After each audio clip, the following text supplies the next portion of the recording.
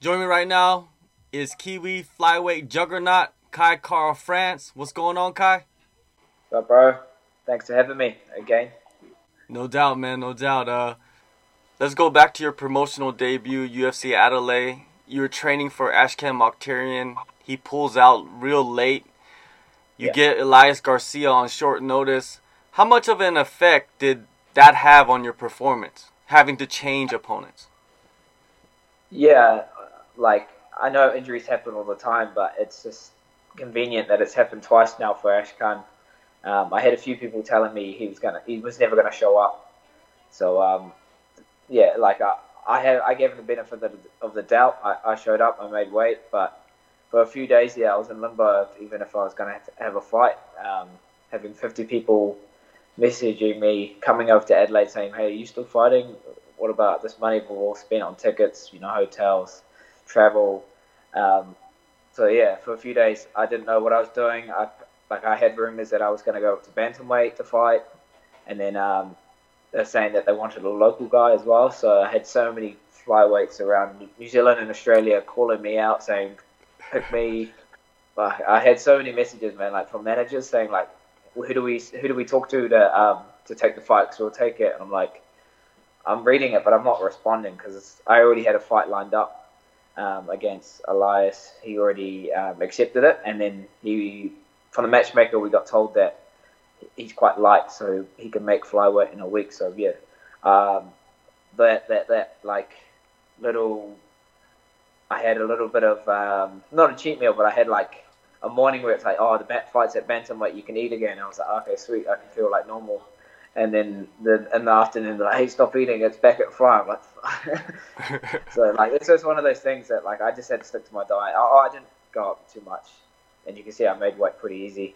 So yeah, it was one of those things where we don't actually focus too much, or personally don't focus too much on my opponent. I leave that up to my coaches, and this is like a prime example why when you get an opponent replacement, you don't want to be focusing on too much of the little details because when it changes, you're gonna overthink things and be like, "Ah, I put so much into this."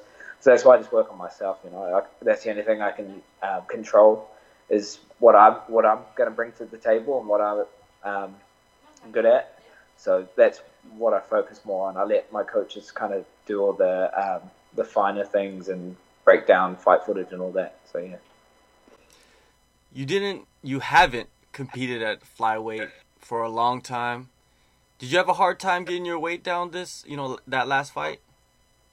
Not at all. I had 12 weeks to slowly bring my weight down. So I did it the right way by doing it slowly, and then I had a nutritionist as well. I was working with Ian Lowry's from Lockhart, and then it was a funny thing. So I was working with him more fight week, and then week of the fight, he's like, "Oh, sorry, bro, I'm boys with Elias. I'm gonna be in his corner," and I was like, "Well, I was fine with it, but it's just funny how things happen like that." So he was in his corner, but he only does my nutrition, so it's not too much of like um, a sabotage my camp because he's not hasn't seen any of my fighting or anything. Like he's only seen what's online. He hasn't been in my camp, so it wasn't too much of a big hiccup. But then he gave me this new guy, Geordie, he's got a business called Fight Dietitian, which is awesome. This guy, like, I got along with him really well, and I've been working with him to this camp as well. So he got my weight down. I only had to cut a kg on the day um, in the bath. I was on weight in an hour, and I was eating before the weigh-ins. So the most I've ever ate on fight week, and the lightest I've ever been. So that's why I'm going to do it again this time, and I'm on track. I'm pretty much exactly the same way as where I was last time. Well, the time frame I've been given, I'm about the same as where I was last time. So yeah, I'm happy with my weight is, and I'm in peak condition to do the whole thing again. So yeah, feeling good, feeling ready. Yeah, a lot of people were impressed by your performance. Did you feel you proved more by coming back after some adversity early in the fight compared to like getting a quick finish? Yeah, I think that showed why I should be in the UFC because a lot of people would have been overwhelmed with scenarios that the fight would take place, but you could see I was never too phased by what was happening. I knew that I could always recover, get on top and then remain dominant, which in the judges' eyes, you couldn't get more dominant than that. How many strike the differential I had between us. So yeah, I was happy with my performance. I gave my coach a heart attack though when I was caught in that triangle. It was getting tighter, but when I slammed him, I anticipated he was going to go for my arm, and he did, but I already had turned it over to prevent from breaking. So that was defended straight away. And then after that, I felt like I broke him mentally. Like, shit, I can't stop this guy. I'm going to have to. He was like, I don't really know a way to win this fight now because I can't submit him, I can't knock him out. So yeah, from there, that's where my conditioning took its place, and I could stay on top and kind of just punish him.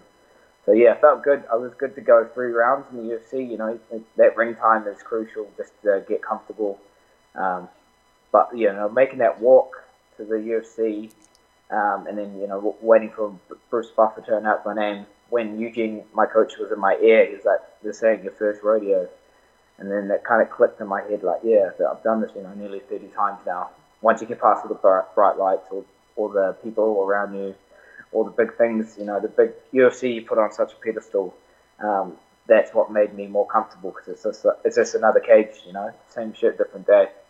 So that gave me confidence, and then I'm happy I could put on performance that is what I'm used to doing, not just those UFC jitters. They're real, but if you're supposed to be there, then you'll perform at your best. You had a training camp for UFC Adelaide. That was in early December. You're getting a quick turnaround for UFC 234. It's around 2 months, I think. What are the benefits of having back-to-back camps for you? The benefits is having that fight, or the feeling of fighting fresh in your mind. Like, how hard it is to mentally push yourself past those barriers. So it's not unfamiliar territory. Going into the next camp, you're like, what's capable. You know what you're expected of to get ready for a fight. It's not like you took a month off, blow up, your weight blowing up, and then you're getting back into it. It's just fresh. So I did have to pull back a little bit just so I don't overtrain. Which was fine. I got to just at least let my body heal and then get back into it. So now, everything's kind of worked out well. It's been nice having Shane and Israel in camp with me. They're fighting on the same card. So we're on Christmas Day, 6 a.m. training together. So it's a lot easier when 2 other guys are there pushing with you. So yeah, it's been a good camp. No injuries or anything like that. And we've had good numbers throughout the holidays. So it's this time of year, especially in New Zealand, we have such a good summer. People, go away for holidays and come back in a few weeks. So we had a few guys that stayed in Auckland. We're like, if you're staying in Auckland, just come in and train. We need bodies, and we had a few bodies that stayed behind. So it was good to have guys that sacrificed a little bit just to help us out. Which in the long term, we'll return the favor when they have fights. Peaking can become an issue for many fighters. How do you keep yourself from burning out during this extended training camp? Yeah, I listen to my body. Easier said than done. I've also got, that system we follow with our HRV, our heart rate monitors and stuff. So it was a bit of it wasn't a shock, but my body did drop a little bit with just maintenance stuff. But then it started to feel normal again, and then after a while, you just get used to that feeling of just being not tired, but like, when you're peaking your cardio and all that, having it, it's nice to have that feeling where you don't feel tired, or like you can push past that boundary of fatigue, and that's when you're getting fight ready. When those workouts that were hard at the start of the camp become, not the easiest, but manageable.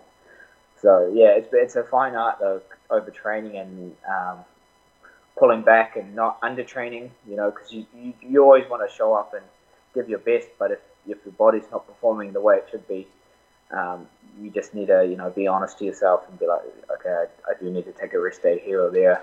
That will help me in the future or prevent injuries because you don't want to be over training things that shouldn't be. But yeah, it's been a smooth camp. Hopefully, I said that last time and then Ashkan pulled out. So, so hopefully this time, my opponent shows up. So yeah, feeling good. Your next opponent is Raulian Paiva at UFC 234. A lot of people were expecting a bigger name for you in your second fight. Did you feel the same way? I guess so. Yeah, people are expecting me to fight, a ranked opponent, or, I think there's only about 22 flyweights right now in the division.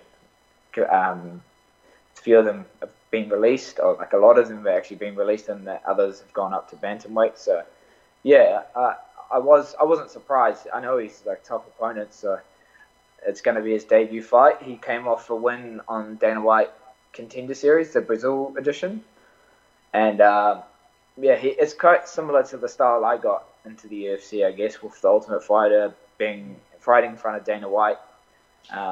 He did the same thing, and he won against a tough Brazilian. So he's got an 18-1 record, 12-fight win streak, all 12 decisions on his record. So he's tough. He's most of his fights have been in Brazil, so you got to take that in consideration. I feel like I have more experience just in overall the variety of opponents. I've fought a lot of guys, a lot of different looks, a lot of experience as well. So I feel like I have the advantage having already fought in the UFC. Got that monkey off my back. There's a lot of pressure trying to fight up to everyone's expectations that you should be performing like you did in your previous fights, all that kind of thing. So that's what he'll be doing coming into this fight. And I haven't taken it lightly at all. So that's why I've trained, straight away after my last fight. It's all good to sit back and look at, count the pennies. I got fight the night in Adelaide, but I wanted to get on the Melbourne card. I knew it was a quick turnaround, but they don't come down to, Australia and New Zealand often. So when they do, just got to jump on the opportunity and keep that momentum going. So that's what I'm expecting to do. I'm looking for a finish for this fight. I'm going to take it to him. I want to put on another performance like my last in Adelaide, and hopefully, give the fans a fight that they can remember, and keep the flyweight division alive. When you break him down, when you talk to your coaches about Paiva, is he similar to any former opponents you have faced? I guess he's quite similar to my last opponent, Elias, in the height difference, and his kind of structure. I think he's had a few more. The way he stands, it looks like he's had a few Muay Thai fights. So he's got some good hands, good kicks. He's good at scrambling, it will be a fun fight. Then we'll be in a lot of transitions. Being from Brazil, obviously his jiu-jitsu is going to be world class. So I'm prepared for everything for this fight. So I'm not just limiting myself to one technique or one punch knockout. If it's an indicator of what my last fight will be like, then I'll be more than ready. I want to showcase all my skills. I've cleaned up little things that I did in my last fight that I won't make those mistakes in this fight. Well, I can look out for and critique myself on those. But I'm just kind of more focused on myself. So, like I said at the start, I let Eugene kind of look at all that fight footage and of my opponent, and he's the one that will break it down, and that's what we've been doing on the pads. I don't really get too specific in what I need to do. I just listen to the call and I just do it. So, another week of kind of fine tuning, and then we fly over to Melbourne on a Monday with Izzy and Shane. So that'll be cool because having three guys fighting on the card, you get a lot of cornermen to come over, and to have them backstage, it will feel like just another day at the gym. That would be nice to kind of keep the nerves down, and then make that walk out to the Rod Laver Arena, which I've been watching the tennis all this week, and it's kind of surreal thinking I'll be fighting there in 2 weeks. It's going to be a fun fight, and I'm looking forward to it. It seems like you do well with fighters that are taller than you. your history, your track history against guys like that. You know, the style of striking that you bring forth, they catch punches easily from you. Yeah, it's because I spar Dan Hooker and Israel at Adesanya all the time. So I'm just used to like throwing my right hand, you know, a bit like going upwards. So it's just something I've had to get used to. I feel comfortable against a taller fighter. If I had to fight someone smaller, it would throw me off a little bit just because I've never had it. I'm always the shortest. I'm always the smallest. So yeah, it's something I've just had to kind of get used to. Yeah. All right, UFC 234, February 10th. Yeah. It's going to be a exciting matchup. I think this matchup shows that the flyweight division is going to live. It's not dead anytime soon. Yeah, this fight was actually announced before it's reassuring that it was after Henry and TJ's fight because apparently that was supposed to be the fight that would decide the destiny of the division. But to have my fight, scheduled after that, and then I've seen there's another flyweight fight announced in Nashville. It's kind of it's a good thing that they're keeping us around. I guess they wanted to not trim the fat, but keep the division really not elite either. What's the word? Just exciting. I think the guys that they've kept around, they're the guys that are going to put on exciting fights. They're fighting for their spot in the roster.